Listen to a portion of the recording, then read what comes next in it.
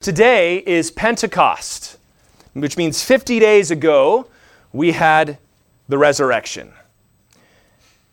10 days ago we had the ascension. And this is when we remember the gift of the Holy Spirit. And the gift of the Holy Spirit is something that we should never take lightly or neglect.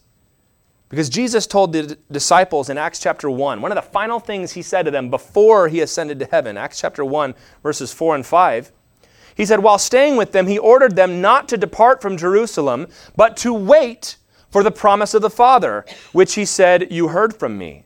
For John baptized with water, but you will be baptized with the Holy Spirit not many days from now. So Jesus said, go into all the world and make disciples, but don't go anywhere until you have my Holy Spirit. Jesus himself did no ministry until he was baptized with the Holy Spirit. So it's difficult to overemphasize this. He, the Spirit, is what makes the church the church. Romans 8:9 says that if you do not have the Spirit of Christ, you do not have Christ. We are indwelt by the Holy Spirit. We become a temple, Paul says, of the Spirit. And this is what we're going to talk about today, but I want to focus on a very specific matter related to Pentecost and to the Holy Spirit, and that is the gift of tongues. And some of y'all just groaned in your spirit, to use a biblical term, which is interesting to me, because if you read the book of Acts, chapter 2 especially, it features very prominently. There's a ton of New Testament teaching on it, but it's become this very controversial point in the church today. And I'm not going to save the spoiler for you. If you've been here for a while, you know. Calvary Chapel, as an association, holds to the full continuation of the spiritual gifts, including the gift of tongues. We are not what's called cessationists, which believes the gifts have ceased. But I have a concern for our church. Let's put it this way. Not us as this fellowship, but for the church in this day and age, the capital C church, which is we tend to regard the gift of tongues not biblically, but culturally. Whatever the church culture you grew up with, that is how you understand the gift of the Spirit in general and the gift of tongues in particular, which is not how we're supposed to do things. Whether you're pro or con on that, we're supposed to regard things biblically. And if we don't do that, we can lead to an imbalanced emphasis in God's church one way or another. And we're going to look at both of those today. If you want to look at Calvary Chapel as a whole, our error that we might slip into is what I'd say minimization, where we believe in the gifts of the Spirit, we believe in the gifts of tongues, but we're afraid that if we talk about it too much, maybe folks might leave the church, or we're still a little freaked out by it, so we don't want to talk about it. So we're like, yeah, it's on the doctrinal statement, but there it is. And I never want to put God in a box. Isn't that the classic statement we say? But today we're going to look at what the Bible says. And I hope every one of you will be a Berean on this one. You will go home and test the scriptures. Don't go home and find that book that it just blasted everything I said. Open up the Bible and look at what the Bible has to say. Because if Christ has determined this to be good for his church, then we have no right to disregard it. In fact, 1 Corinthians 14:39 explicitly tells us, do not forbid speaking in tongues. So we're going to begin by what you might consider a very boring process, but it's an important one. We are going to look at what the biblical data is regarding the gift of tongues. We're going to start in the Old Testament. And the gift of tongues as such does not appear there. There are a lot of things that are not explicitly talked about in the Old Testament, but there are some interesting notes that we can look at. First of which is the Tower of Babel. When God confused the languages of men who were building this tower. You remember this story. They all spoke one language. But in Genesis 11:9, it says its name was called Babel, because there the Lord confused the language of all the earth. And from there the Lord dispersed them over the face of all the earth. So Babel was almost an anti-Pentecost. Or rather than people speaking in new tongues in a positive way, they were diversified. They were dispersed. It was a tragedy because they were not obeying what God had told them to do, and they were combining their efforts in wickedness. And so God says, well, I'm going to help this process along. And there's a very interesting body of research on what's called proto-languages, from which all the ones we have today spring. And I think that is a great apologetics point for believing in that. And we'll come back to this. So that's not exactly a gift of tongues, but it's related. Another instance comes from Isaiah chapter 28, verse 11.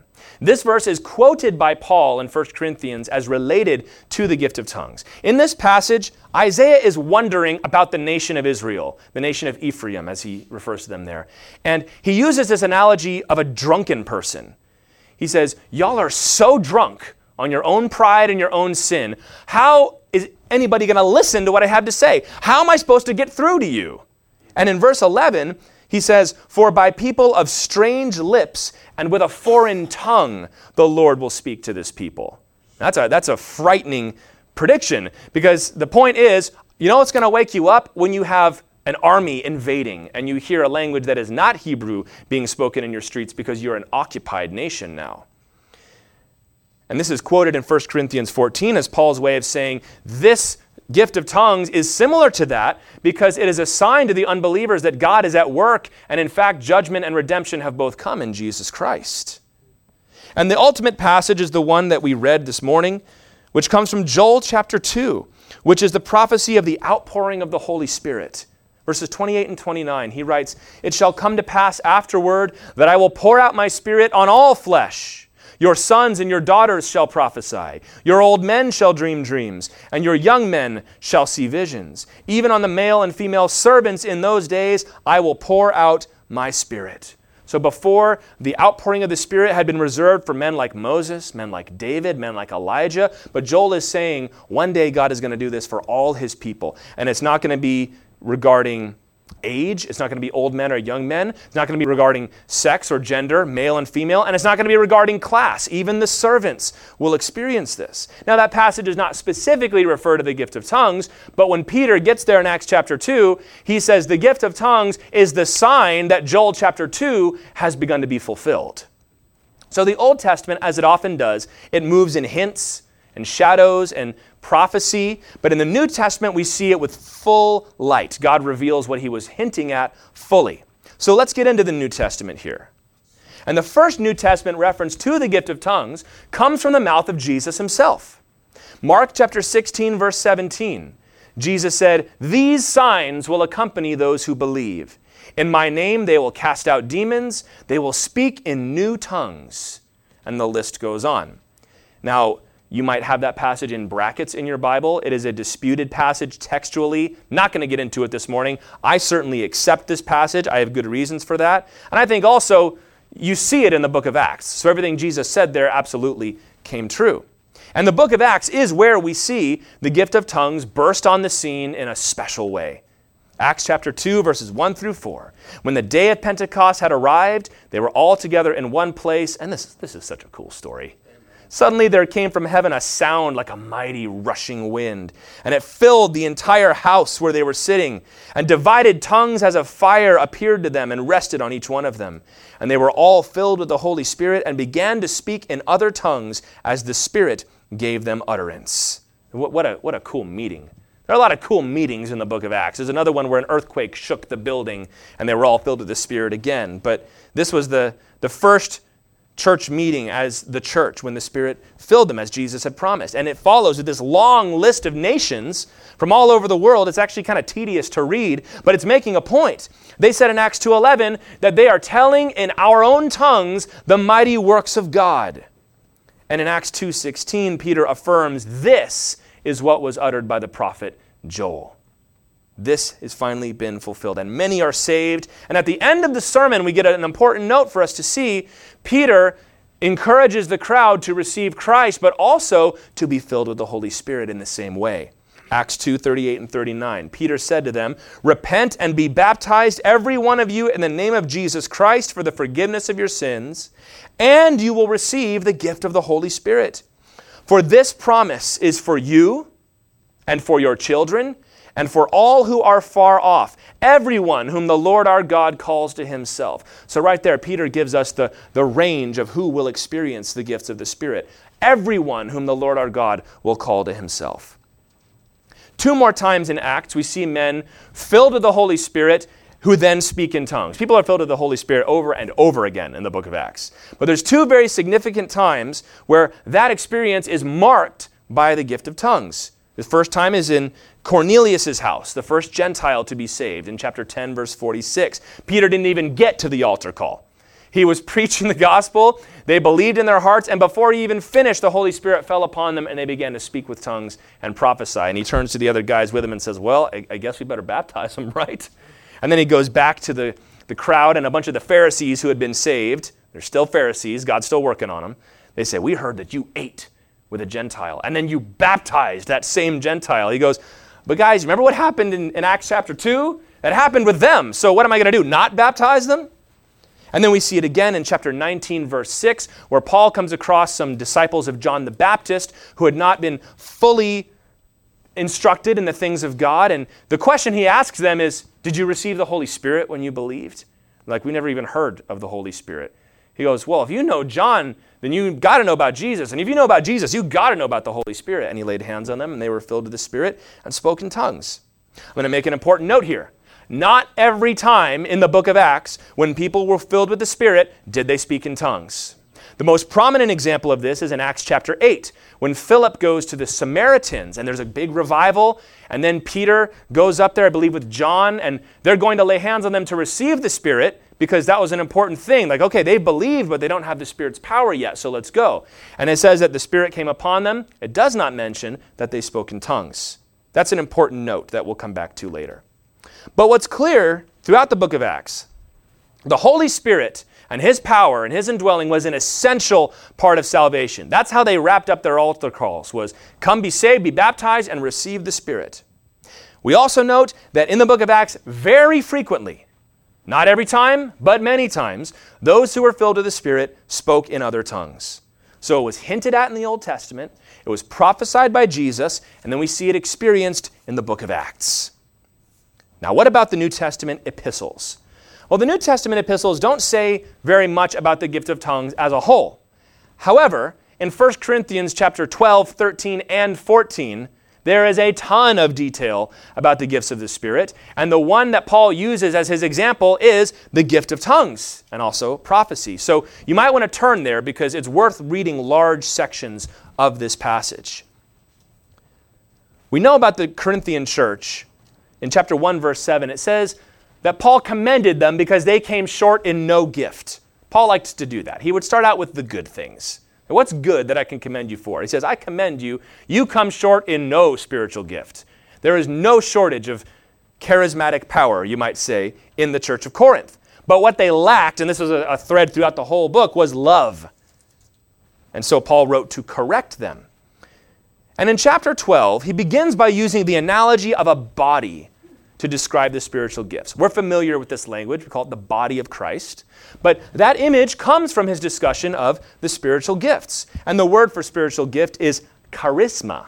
You can hear that English word right in there. It's a transliteration of the Greek word. So when you hear of charismatic Christianity, that is Christianity that has a particular emphasis on the gifts of the Spirit. And that is such a broad term that I sometimes hesitate to use it, but there it is. It comes from the Greek word charis, which means grace. So grace and gift, you can hear how those two things go together, right? Someone is going to grace you with their presence or grace you with a gift. These are the grace gifts of the Lord, that they help the body function. And that as we use our charismata, as we use our spiritual gifts, the body is built up. And Paul makes the point, we can't neglect any of these. You need all of them. You can't say, I don't need my liver, I don't need my left foot, because your body would not be a whole body without it. And there's a whole cool lesson I could get into here that by connecting them to the grace of God and how often Paul talks about the grace that has been given to him, you become an active channel of God's grace in someone else's life when you are exercising your spiritual gift. Isn't that awesome? So we want to talk sometimes about sacramental theology and is there a special grace in communion or in baptism? What I can say for sure, there is a special grace as the church works to edify one another, because that is what God uses to build up the body. In 1 Corinthians chapter 12, verse 7, we get a definition of a spiritual gift.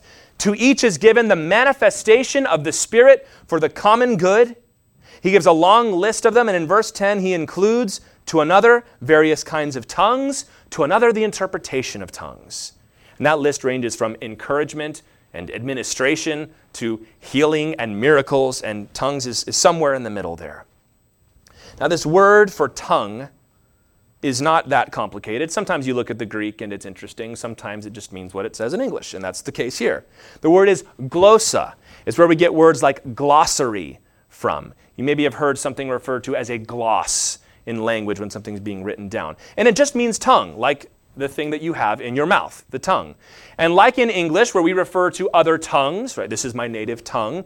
It's used euphemistically to refer to languages. So that is the usage that is used in the New Testament.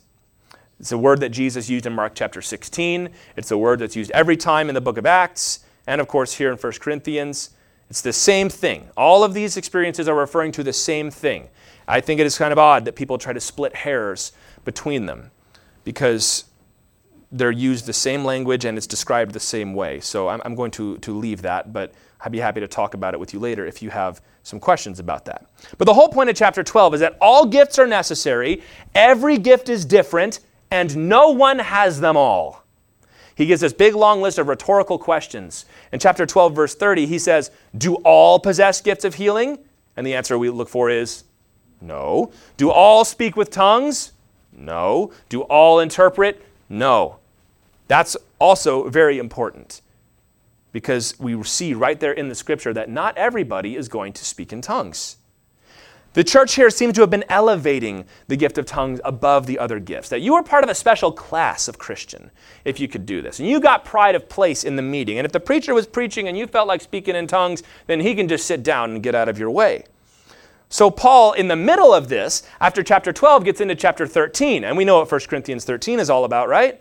It's about love. That's where we get that beautiful passage. Love is patient. Love is kind. Does not envy. Does not boast. And so with all that understood, we get into chapter 14. Chapter 12 had the theology.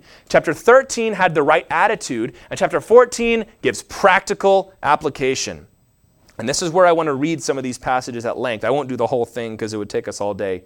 But this is such a neglected chapter in Scripture, it's important for us to read it. Because sometimes you read these verses and you go, I had no idea that was in there. That makes so much more sense than what I've heard. So let's start. We'll read the first 5 verses to begin.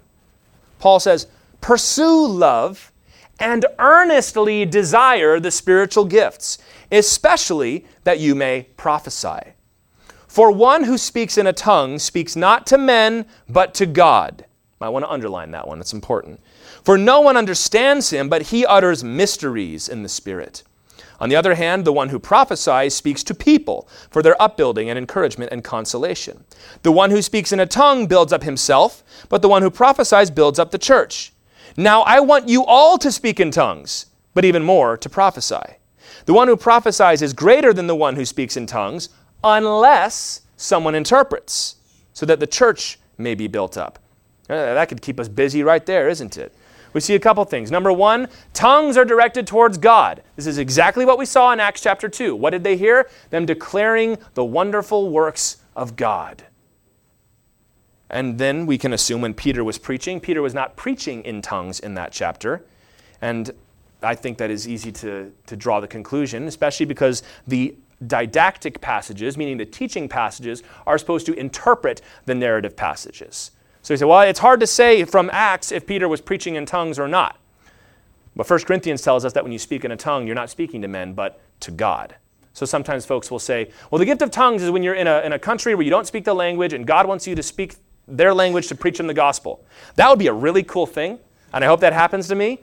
But that is not what the New Testament describes as the gift of tongues. I think that'd probably be classified as what you call a miracle, like the gift of miracles. Paul just kind of has a catch-all category of the gift of miracles, you know. We also see from these verses that tongues are a good thing. Paul says, I wish you all spoke in tongues. More so that you prophesy, but tongues is great too. And also, they are not edifying in the church apart from interpretation. So he places an emphasis on that. Some people want to read only half of that last verse and say, yeah, see, prophecy is better than tongues, so forget tongues. No, he says, unless someone interprets, then it's edifying. Let's skip down to verse 12 here, and we'll read down to verse 19. So you yourselves, since you are eager for manifestations of the Spirit, strive to excel in building up the church. So don't just seek the experience. You want to build up the church with this. Therefore, one who speaks in a tongue should pray that he may interpret.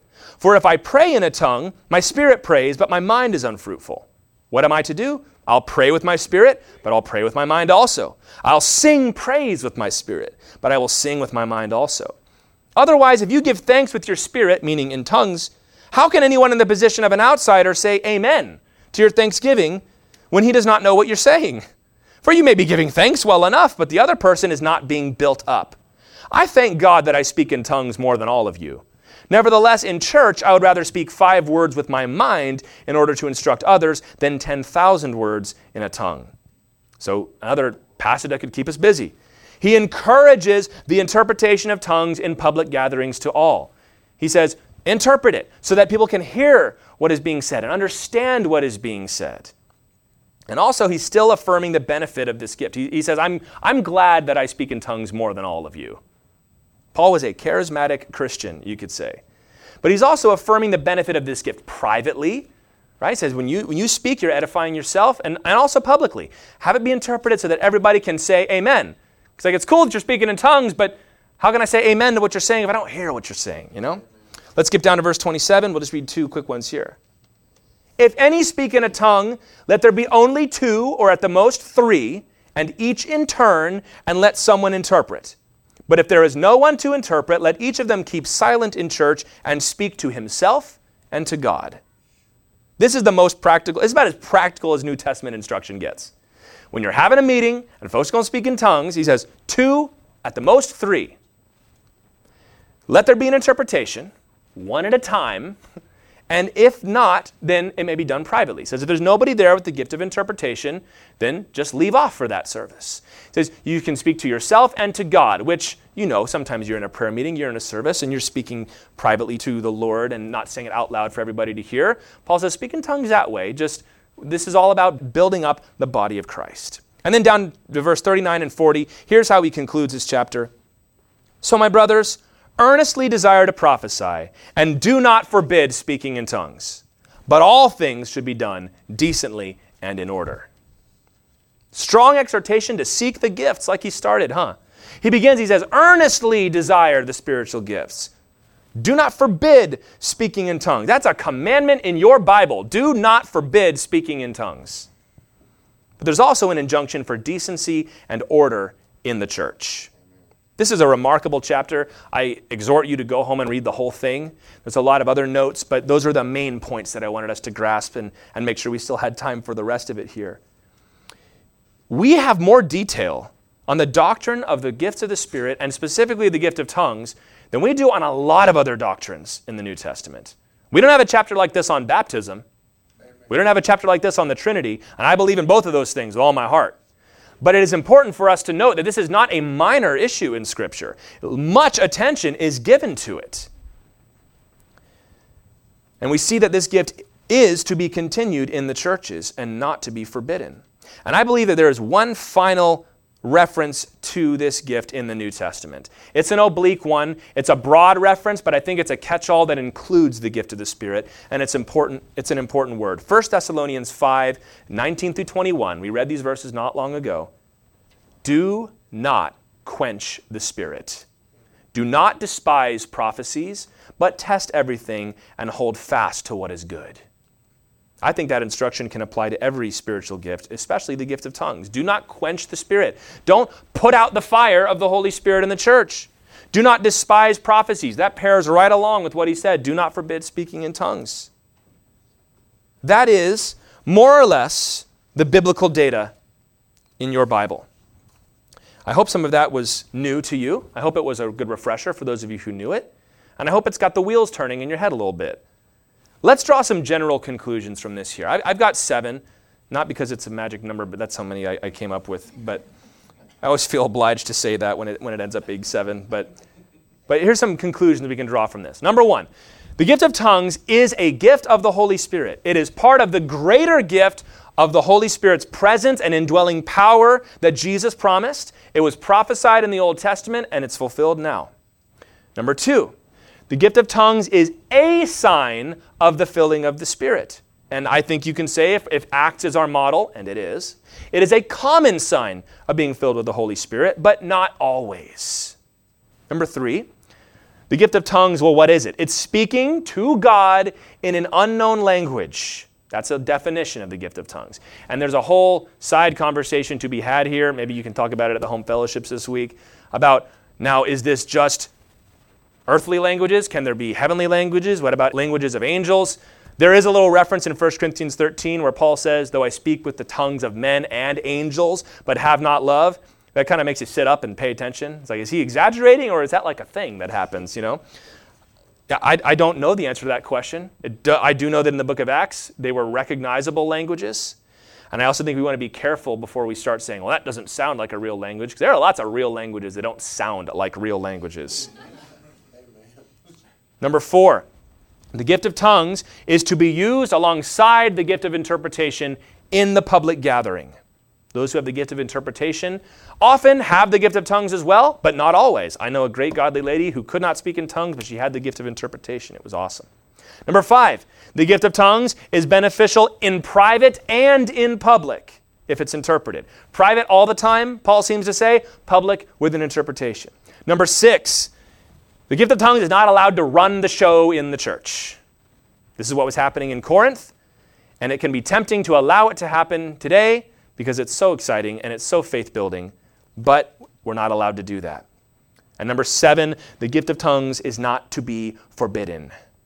And there's much more to say, and I'm going to continue to say some more things here, but that's enough to hold us for now, those 7 things. And I hope that we can see that most of that is relatively uncontroversial. It's not that scary. It's like, okay, well, that's what the Bible says. I can get down with that. I remember there was a friend of mine who was at Liberty University. I think very highly of Liberty University, but they largely hold to a cessationist position in their pneumatology. And in the theology class his friend was in, the guy ran through all these things. Says, 2 or 3 at the most, 1 at a time with interpretation. He ran through the list and he turns around and says, now, those of you who say you believe in the gift of tongues, how many of you have ever been to a church that actually did these things? And my friend rather humbly put his hand up because that was what went on at our church. And the professor had a marker up and he said he looked at him for a minute and goes, okay. Open up to chapter, whatever they were in. And apparently he had a big long speech prepared where he was going to say, this never happens and it's all fake and it's not real. But it's like, this is what the Bible says. Why don't we just do that? They're not that radical, although it is a radical thing we're talking about. And I think already as you look at this, our cultural assumptions are being challenged here. Some of us are being pulled a little bit. Say, no, but I wanted to do more. And some of us are being pushed a little bit. I don't like this. This isn't very comfortable for me. But it's right there in the Scripture. So the next thing I want to look at here, now that we have the biblical data here, let's look at the various errors in the church surrounding the gift of tongues. The various excesses, but also the various quenching of the Holy Spirit that goes on. And we're going to begin, first of all, with the excess surrounding this gift. Paul said at the end of chapter 14 that all things should be done decently and in order. These are the folks that have got that all things part down pat. Everything happens in these churches, but there's a lack of decency and order. This is characterized by an obsession with the gift of tongues. And there's a reason for that. There's a connected lack of order that comes along with it, and they all spring from the same thing.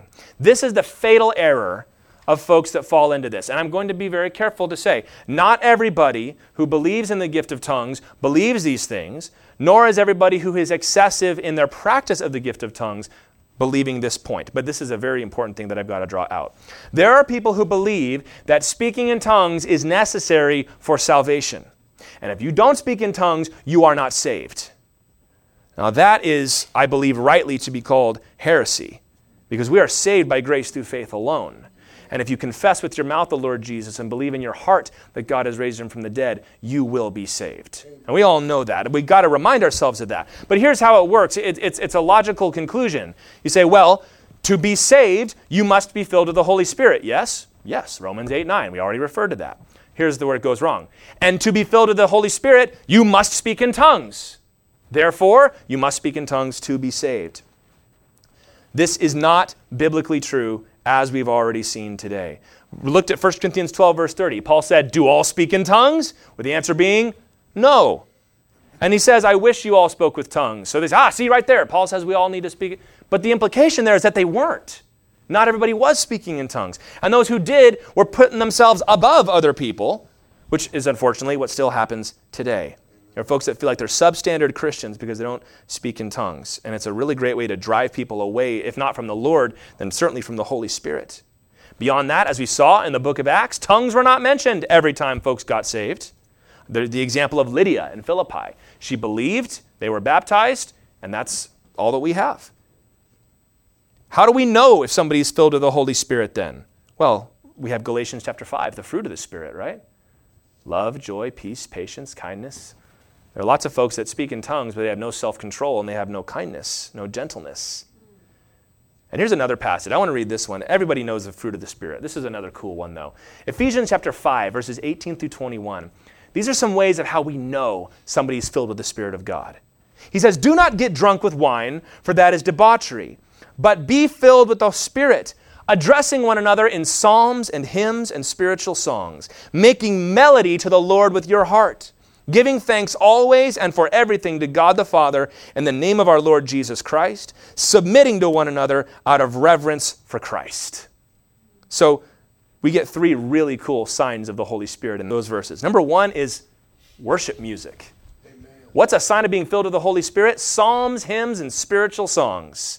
The biggest book in the Bible was the song book that the Holy Spirit inspired. And this is also, by the way, why I believe that the more charismatic, the more open to the spiritual gifts movements in the church write the best songs. Because I think there's a biblical connection between those things.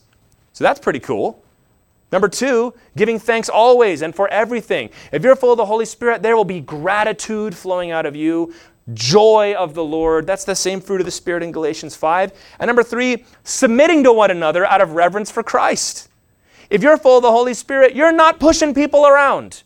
You're not dominating other people. You're willing to defer to one another. You're willing to function like a body ought to function. So we can dispense with this idea that you have to speak in tongues to be saved. And it also solves many problems. We're not obligated to make up the gift of tongues. And this happens. Some of y'all have experienced this before because you've been told if you don't speak in tongues, you're not saved. You get scared, so you start trying really, really hard, and eventually you resort to making stuff up. Or you get shamed if you don't have it, even if you're not, it's not that you won't be saved, but I mean, you're really missing out on something, So you try to make things up. My grandfather, who, if you know my grandfather, he was a paratrooper. He grew up on the wrong side of the tracks, and he's that kind of guy. So he was reading his Bible, and he started seeing some of these things about healing and the gift of tongues and the Holy Spirit. And his church said nothing about that. So he said, well, I'm going to go find a church that believes these things and see what they have to say about it. And he went and he tells a story of this little old lady who said, well, you got to speak in tongues. Said, okay, how do I do that? And he said, well, let's just begin to pray. And you speak, and nothing was really happening for him. And he said, this lady started hitting him in the chest and grabbed his chin and tried to, now just start making noises. And was moving it. And my paratrooper grandfather was like, forget it. He says, I don't know what this is, but this is not what the Bible's talking about. Which, I mean, look at the scripture. Does that have any resemblance to anything that Jesus did ever? To my grandfather's credit, he says, now I know this is what the Bible says. I know that they were wrong, not that the Bible was somehow mistaken. So that's an important thing. And also these churches, if you believe that the gift of tongues is either essential for salvation or like the primo mark of a good Christian, you're not going to put a lid on that. You're going to let it roll. You're going to let it go. And that can lead to a lack of order, as Paul said in 1 Corinthians 14:40. Very often the gift of tongues is an excuse for a lack of self-control, or it's an excuse for showmanship. I'm going to stand up and I'm going to speak in tongues so loud everybody's going to look at me and think, wow. It's faux spiritual. There's videos I've seen of pastors that instead of saying they'll babble a few words in tongues like everything is spiritual. I can't just say and take my time, And it's remarkable to me that the Bible's instruction on these matters, and there's a ton of it. You just saw it. There's chapters of how to do this. And it's so clearly neglected. 2 or 3, one at a time, with an interpretation. More than that, 1 Corinthians 14:2 says, one who speaks in a tongue speaks not to men, but to God. So very often, the interpretation that comes is a prophetic interpretation. Somebody speaks in tongues and they say, thus says the Lord. And they give an instruction to the church. Now, we believe in prophecy too, and there's a place for that. But when you are speaking in tongues, hear me on this, you are not channeling the Holy Spirit as if God is speaking to the people through you and He's going to grab hold of you and make you speak. That is simply not what the Bible says. He is empowering you to speak to the Lord. Isn't that glorious enough without us adding stuff to it, And very often what I've found in practice is that somebody has something that God has placed on their heart, an encouragement or an exhortation, and somebody speaks in tongues and they go, I know, and they say the thing that God had given them, but it was not directly connected to those things. And it's tough doing instruction in meetings like that because you can really embarrass people, but you've got to do it right? We've got to do it right. This is the error of excess, but I want to be charitable here. Paul said in 1 Corinthians 1 verse 7, it is good to come short in no gift. That was a good thing. Paul didn't write the Corinthians and say, would y'all knock that off? He said, here's how you do it. I have a soft spot for those who love the gifts of the Spirit. And I've found too, and this is maybe a correction for some of us, that the criticisms that are aimed at churches that allow the gift of tongues have nothing to do with Scripture, but it's cultural. I don't like that loud music. Those emotional prayers that they do, it's all so wound up and crazy. It's like, all right, well, is that Scripture or is that your preference? Because we don't criticize other churches for preferences. The Bible says it is before the Lord that a man stands or fall, and you have no right to judge another man's servant. There are worse things than being excited about the Holy Spirit. So let's not be dismissive, let's be corrective. Do you understand the difference? Dismissive says, fine, I don't want anything to do with that.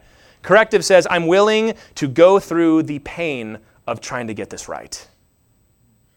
That said, though, of course, we strive to do all things biblically, and we're never going to hold in this church to a gifts-based legalism, which is what that amounts to. But this brings me to the second error, which, at least in the circles I've grown up in, is more acceptable, but I will say should not be so. This is the error of what's called cessationism.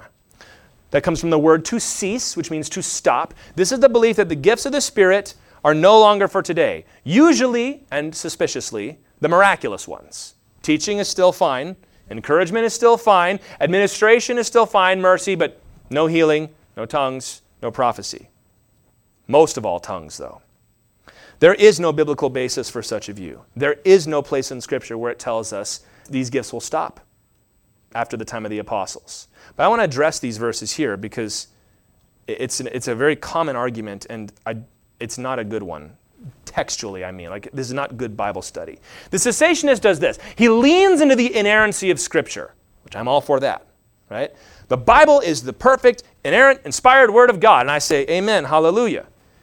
Therefore, he says, those miraculous gifts were used in the beginning to establish Scripture, and we don't need them anymore. But there is no verse in Scripture that says that's what they were for. They say the preaching of the gospel, when there was no Bible, you needed miracles. But once the Bible came, well, we don't need miracles anymore. I want to make it very clear to you. The only passage that refers to the writing process of Scripture is in Peter when he says those men of God were carried along by the Holy Spirit. The whole church was filled with the Holy Spirit. Many thousands of people spoke in tongues in Scripture. And only 5 of them wrote anything down. And in fact, some of the ones that wrote them down, like Luke, like Jude, like James, were not of the 12 apostles. We don't even know who wrote Hebrews, to be sure. So the idea that these gifts are connected with writing Scripture is one that has been made later, not from the Bible. But this person is afraid that if we allow the gifts of the Spirit, allow tongues, we allow prophecy, that could theoretically undermine the Bible. Now, I don't want anything to undermine the Bible, but we've got to look at what the Bible says. 1 Corinthians 3, verses 8 through 10. Paul said, love never ends. As for prophecies, they will pass away. As for tongues, they will cease. As for knowledge, it will pass away. For we know in part, and we prophesy in part. But when the perfect comes, the partial will pass away. And he says, aha, see? Tongues will cease, prophecies will end, and knowledge also. Although for some reason most folks are okay with knowledge. They just have a problem with prophecy and tongues for some reason. When the perfect comes, and they say, now what's more perfect than the inspired, inerrant Word of God? Listen, I believe that the Word of God is perfect, and it's able to make us righteous for salvation and all that. But that is wildly out of context. That passage has nothing to do with the Bible. The next verse says, now we see in a mirror dimly, but then face to face. So whenever tongues and prophecy pass away, we will see God face to face. Do you see God face to face now? Amen. Absolutely not. But someday you will. When? In heaven. So that makes a lot more sense, doesn't it? You're not going to need to speak in tongues in heaven. You're going to need to prophesy in heaven. You're going to know God face to face. You're going to know even as you are known. But we take the idea of Scripture and we import it into that passage to make it say what we'd like it to say. And 1 Corinthians 14:39 says, do not forbid speaking in tongues, but the cessationist will forbid tongues and anything that sounds a little too out of the ordinary. And this also, because they've got this theology and they believe that they're defending Scripture, it causes them to look with fear and with disdain on their charismatic brothers in the church. And you start to hear, there's always these urban legends that you hear. Now, I've never heard a person that actually had this happen, but, well, I knew one person that was speaking in tongues, and then they went over to Africa, and the person said, why are they worshiping this false god that we worship here? That's what they're saying. If you open yourself up to Jesus, anybody could come in. You never know. That's a good way to get possessed, my friend. And all that music is witchcraft music, and the way that they're doing that, listen, Jesus said in Matthew 12, verse 31, not to blaspheme the Holy Spirit. And I'm not accusing everybody who believes this of this, but it would freak me out to say something like that. When you start attributing the work of the Holy Spirit to Satan and to demons, Jesus is like, there's no forgiveness for that. And I'm not going to spend much more time on that. I'm just going to say, again, we should not be judging our brothers and sisters in Christ unless it's something that we can demonstrate clearly biblically. 1 Corinthians 12:3 says, I want you to understand, no one speaking by the Spirit of God ever says Jesus is accursed. And no one can say Jesus is Lord except by the Holy Spirit. They were speaking in tongues and they started cursing God. The Bible says that's not possible. Well, that's what he said. Well, are you going to believe Scripture or not? That's what it boils down to. I give a sharp warning to anybody who wants to discount another person's worship and spirituality. Because all this leads to a very intellectual, but a very sterile kind of Christianity, apart from the Spirit, where we're afraid of the life-giving power, the promise of the Father that the book of Acts talked about. And I am second to none in my regard for the Bible. And it is that very regard for the Bible that compels me to value the gift of tongues right along with everything else God is. And to try and pit one against the other is foolishness. Well, do you want tongues or do you want the Bible? I love the Bible, which is why I believe in the gift of tongues. For some reason, it's considered unacceptable to run wild with the gift of tongues, yet it's somehow acceptable to discourage it and ignore it. Those are both unbiblical, and they're both wrong to do that. And I have no time for what is called open but cautious. You know what open but cautious means? I've been in the seminary. I know how this goes. Open but cautious means I have no biblical reason to forbid the gifts of the Spirit, but I'm a little freaked out by it. So if God wants to do something, I'm not going to stop it, but we're not going to ask, we're not going to pray, we're not going to seek, despite the fact that 1 Corinthians 14 says twice, earnestly desire the spiritual gifts. But I want to again be charitable. Those who love the gift of tongues have done a lot to damage their own case in the minds of those who are nervous about it. Sometimes it's not even pride. It can be pride. Sometimes it's just, I'm afraid. I don't want to be like that. I don't want to be rolling on the floor and swinging from the chandeliers and yelling in a language I don't know. Amen. Okay? But I have to say again, this is a cultural issue. I don't like that culture. But what about what the Scripture says, though? Don't you want everything that God has for you? I love that these folks who are this is kind of my people, more or less, where I come from. I'm trying my best to bring us to the center where I think we ought to be. But it's like, we need everything that Jesus has for us. And there's joy in the Spirit, and there's gratitude in the Spirit, and there's worship that comes, and the gift of tongues is part of that. So we see both these errors. They're both cultural, they're not biblical, and they're both unacceptable. Greg Laurie put it this way. He says, if you have all word and no Spirit, you'll dry up. If you have all Spirit and no word, you'll blow up. But if you have the Spirit and the word working together, you'll grow up. And I like that. That's really good, isn't it? So that's the biblical data. We've examined the two errors. So where's the application here? I want to examine a couple ways of how this gift ought to be used. Number one, in private. for the individual believer. How should this gift be used? Because Paul talked about it in 1 Corinthians 14 a couple times. He said the one who speaks in tongues builds up himself. He said, I speak in tongues more than all of you. The implication, of course, there is privately. So this is often what is called a prayer language. This is not a biblical term. It's a decent enough term in my opinion. If you don't like it, you don't have to use it, but it seems good enough to me. Speaking in tongues in private is a matter of your personal devotion, along with prayer, along with reading the scriptures, along with meditation and fasting. It's a way of allowing the Holy Spirit to give you the words to praise the Lord, to thank the Lord. And I've also found it's a way of allowing the Spirit to direct your prayers, because the Holy Spirit knows what ought to be prayed for.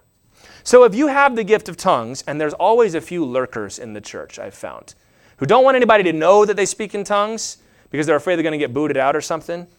But if you have this gift, you should use it as often as you like in your time with the Lord. Paul said, I speak in tongues more than any of you.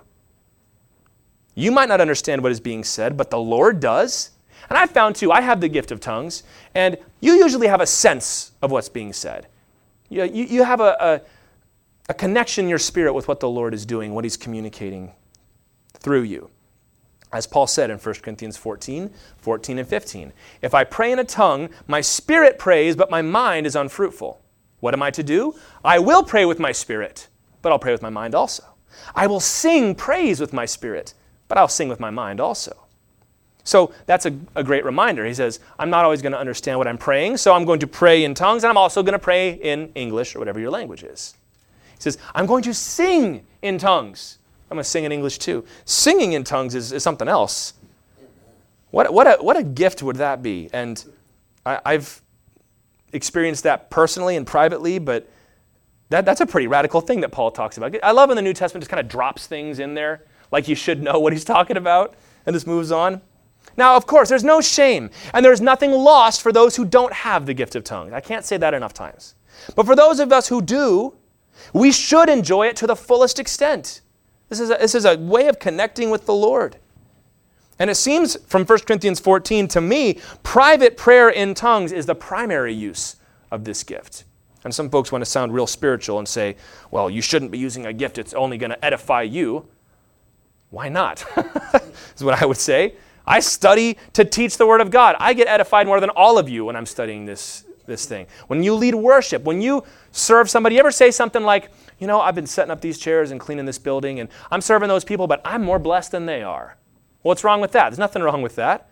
Paul says it right there in 1 Corinthians 14. Be edified between you and the Lord. That's the private use. Secondly, let's look at how this gift should be used publicly in the church. And I really don't have a whole lot to add to what we've already seen in chapter 14, which is number 1, the gift should be allowed. Number 2, 2 or 3 times. Number 3, 1 at a time. And number 4, with an interpretation. That's what the Bible says. And for some of us, it kind of cramps our style to read that, but that's what the Bible, and for some of us, that's about as much as we can handle. The Lord knew what he was talking about. 1 Corinthians 14:26, one of my favorite verses, and this is what we try to use as the template for our prayer meetings.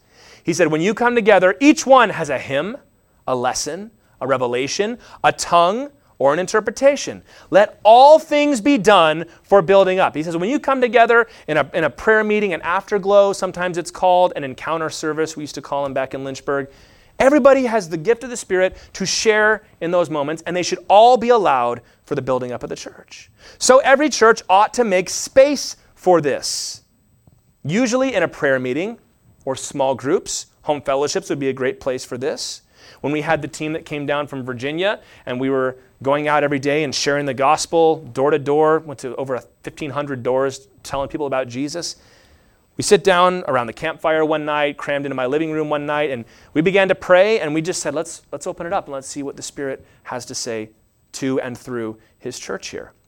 We've seen the gift of tongues in use in our prayer meetings. I hope that we see more of it in the future.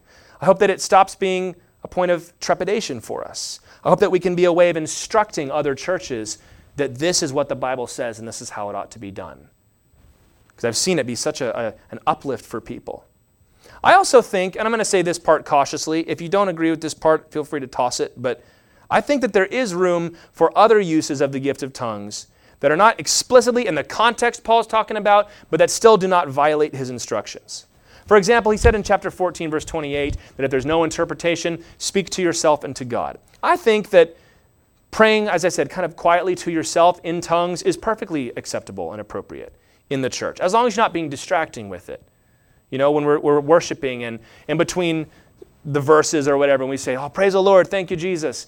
You know, if you were to do something like that in tongues, that would be cool, as long as you're not hollering so that everybody turns and looks at you. Because you shouldn't do that anyway, by the way. But certainly not with something that is so controversial. We don't want to make it difficult for people. I also think that in my experience, so this is my experience, not Scripture, weigh it, be a Berean. This has been, for me, helpful in prayer for the sick. I've laid hands on several people who have been healed from various sicknesses, and in many cases, it seems that when I've prayed in tongues has been when the Lord has done what he was going to do. I think it's a great way of praying when you don't know what to pray for. This is my experience. I'm not going to die on that hill, so if you don't like any of that, go ahead. But I think the primary use I've seen of this in the church meetings is it's almost like a compass. Because when you're speaking in tongues, the Holy Spirit, as it says in Acts, is giving you utterance. And so when you speak in tongues, for example, and the interpretation is something along the lines of thanking God for his kindness and praising the Lord for how good and how nice and how kind he is to us, somebody there in the church who is afraid of God and has grown up in a church maybe where they batter the sheep, you know what I mean? They hear that and it's encouraging for them. And we hear that and we go, well, let's pray about that. Let's praise the Lord for his goodness. What are some great scriptures that talk about God's faithfulness and kindness to us? And maybe somebody has an encouragement that goes right along with it or a testimony to share. And so in that way, it can serve almost like a compass. Amen. I would add to this also, another practical lesson, it is the gift of interpretation, not the gift of translation. You say, what's the difference? Well, it's only a semantic one that I'm making right now. For example, you'll have two people who have the gift of interpretation. Somebody speaks in tongues. You're like, all right, I have the interpretation. I know what this is. Somebody else says something, and it's not quite what you were going to say. But if you back up, most of the time I found it was, though. Those weren't exactly the words maybe that I would have used, but it's the same gist. It's the same lesson. It's the same application. And I think that is just the way the Lord uses different people. Very often when I exercise the gift of interpretation, there's an image in my mind that the Lord uses. And the best I can do is to communicate that to people. I think that we ought to learn these things and have some familiarity with them that builds on what Scripture says. Not going beyond it, but just having some personal understanding of these things. And obviously we should avoid showy uses of any gift. Not just tongues, but encouragement, even administration, even preaching, especially preaching, right? You can stand up and you can be a real showy, really obnoxious preacher, and you're like, man, this guy is so out of control. We should never have preaching in the church again. No, it's let's go and do it right. And it's the same thing for the gift of tongues. As 1 Corinthians 14:23 says, if the whole church comes together and all speak in tongues and outsiders or unbelievers enter, will they not say that you're out of your mind? Because if y'all come together and everybody's hollering and speaking in tongues at the same time, someone's going to walk in and go, what is happening in here? And some of y'all have testimonies of exactly that. But properly utilized, the gift of tongues is a huge faith builder. It's a reminder that God is still working and he's not done, and then that Bible in your lap is true. And if that's true, then isn't all the rest of it true too? Third point of application, coming to the end here, let's ask this question. How do you receive the gift of tongues? Well, like all spiritual gifts, there is no specific way laid down in Scripture. There is no incantation. There is no magic formula, because our God is a person. Our God is actually persons. And all we ought to do is ask. I don't think God likes it when we treat him like a vending machine. You know, or a computer program. You got to put in the right input and you get the right output. No, God's a person. Ask. Luke 11:13, Jesus said, if you then who are evil know how to give good gifts to your children, how much more will the Heavenly Father give the Holy Spirit to those who ask him? You're not given any more instruction than that other than to ask. Because 1 Corinthians 12:11 says the Holy Spirit gives to each one as he wills. It's a matter of personal decision by God himself. It's not up to you. But this does not mean that you should not pray specifically or persistently. I have found that God's most special gifts of every kind come only after a long period of seeking. I prayed for years to speak in tongues because I wanted to so bad. I thought if I can just speak in tongues, I'll never doubt the Lord again. And I quickly learned that the enemy is much more crafty than I thought. But I knew that this is something that I wanted. I knew that it was a good thing to desire. And I never felt the Lord or any godly people in my life tell me that I was somehow in the wrong for doing this. Very often, a gift burns in your heart because God wants to give it to you. You hear about the gift of healing, and you go, oh, that would be amazing, but I wouldn't dare ask for something like that. God's like, maybe the reason I got you so excited about it is because I want to give that to you. I tell this to people that want to be pastors all the time. They say, I'd love to be a preacher, so I must not be called. Because everybody I know who's called to ministry didn't want to do it. It's like, well, maybe God made you excited about being a preacher because he wants you to be a preacher. And Paul said in 1 Corinthians 14:5, I wish you all prophesy, but also I wish you all spoke with tongues. You're not asking for a wrong thing by asking for the gift of tongues. And in these matters, it's also appropriate to ask other people to pray for you. This is called the laying on of hands. We see it in 2 Timothy 1:6. Paul said that the gift was given to you when we laid hands on you. We see it in Acts chapter 8, verse 18. Peter and John came to Samaria, laid hands on the people, and they were filled with the Holy Spirit. That's not magic. That's just God's people praying together. And especially with speaking in tongues, somebody who is praying for you who already has that gift often has a lot of wisdom to share with you.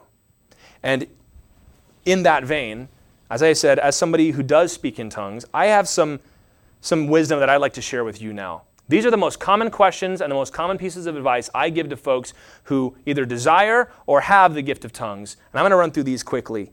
And this has been my experience, and I think all of these can be backed up biblically. Number one, you have to speak in tongues. Do not wait for the Holy Ghost to grab you by the throat and shake you around. That is not going to happen. Amen. We're not waiting for a trance, although there are trances in the Bible. Not going to touch that today. If you want to speak in tongues, you should speak. You need to open your mouth. A lot of times people, they pray for the gifts of tongues, but they're too scared to even pray in English. You have to speak, all right? Number two, you will be able to control yourself. The fruit of the Spirit is, the last one, self-control. 1 Corinthians 14:32, Paul said concerning prophecy that the spirits of the prophets are subject to the prophets. So he says, when you prophesy, don't tell me that you couldn't help yourself. Because he was talking about people that were leaping up during the service, during the teaching. He says, yeah, you can control yourself. So same thing here. You will be able to control yourself. Number three, you may or may not be emotional when you speak in tongues. Some people I've seen, they break down weeping and they get all tingly and it's wonderful. That has not been my experience. I almost always do not feel emotional when I speak in tongues. So don't look for that is the point. Don't be afraid of it, but don't look for that, and certainly don't try to work something up, you know. Number four, you should practice it in private. And everybody gets weird when I say this one. Go home and speak in tongues in your private devotions so that when you come to church, you are comfortable and ready to use it for the corporate edification. So, well, that doesn't seem right to me. Listen, you want the folks in your church that have the gift of teaching to practice. You want the folks that have the gift of exhortation to practice. It's the same thing for the gift of tongues. Number five, don't keep it a secret. Just about every person I've ever known who's ever spoken in tongues says this exact phrase to me. Well, God has told me that this is something to be between me and him and not to share in the church. If you've heard that, you are not alone. So has every other person. And I'll give you the instruction that was given to me. The Bible says that this is to be used for the building up of the body of Christ. So don't be embarrassed. The Lord gave all the gifts for the church's edification. Number six, you should expect the doubts to come. Every person I know who's ever spoken in tongues has said, was that real? Was that real? Did that really happen? Yes, it did. And that's one of the most exciting parts of my ministry is to get to tell people, oh, no, that's absolutely right. Everything you just said is exactly what I've experienced, what they've experienced, and it's a good thing. It's great to give that relief to people. And number seven, don't ever let it be a point of pride for you. Amen. So how often do you speak in tongues? It's ridiculous. We don't do that for anything in the church, right? Nothing, least of all this. So those are some common pieces of advice that I give. I'd be happy to share others with you. And we say, well, I don't know if we should be giving this kind of advice. Preachers give wisdom to each other all the time. We'll say things like, now, this isn't scripture, but after 40 years of ministry, here's what I've learned, right? Administrators share wisdom with each other all the time. Have you read that book? It's great. It's not scripture, but it's got a lot of good stuff in it. Same thing for this. It's no different. As somebody who's spoken in tongues for more than 10 years now, I've learned a few things, and that's what I'm passing on to you. Ultimately, if you want to speak in tongues, it's up to the Lord. So you should focus on being filled with the Spirit first, and then see what comes from there. Well, that's been a lot of information. I understand that. But I hope you see how important it is to grasp all this. This is how we do theology in the church. We don't do things and then go to the Bible and see if it fits what we like to do. You find out what the Bible says, and you do your best to do that. And we have learned that the gift of tongues is a special manifestation of the Holy Spirit. It's part of the new covenant. It's not necessary, but it's wonderful. And it's never to be quenched or forbidden. And I recognize there might be some hesitation in this room. I can see it in your eyes. But let me just encourage you to be a Berean. Go home and check the scriptures. Don't be a Pharisee who you're just going to insist on your tradition and your culture. Go look at what the Word has to say. Because James 1 verse 7 says, every good gift and every perfect gift is from above, coming down from the Father of lights, with whom there is no variation or shadow due to change. You should not be afraid of the gift of tongues or anything else that God has for you, because God only gives good gifts, doesn't He? And we say, well, the Holy Spirit kind of freaks me out. The Holy Spirit is the Spirit of Christ.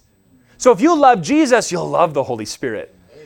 Because Jesus was Emmanuel, God with us, but the Holy Spirit is God in us. How amazing is that? And also, to get stern again, you have no right to reject any of God's gifts, as if you didn't need them. 1 Corinthians 12:21 says, shall the hand say to the foot, I don't need you? Or the eye say to the stomach, I don't need you either?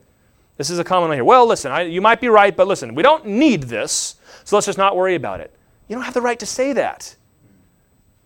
We ought not to let our culture, from either side, whether Pentecostal culture, cessationist culture, determine your theology. Theology informs your culture to the point of stretching us, even if it's necessary. And remember, here's how we'll wrap this up. The gift of tongues is a sign to the world that judgment has come, but also redemption in Christ Jesus. What God did at the Tower of Babel by dispersing all the nations, He has reversed at Calvary, as it says in Ephesians, breaking down every barrier of separation in Christ, bringing us together under the blood. And the great sign of that truth the Bible gives us is the gift of tongues.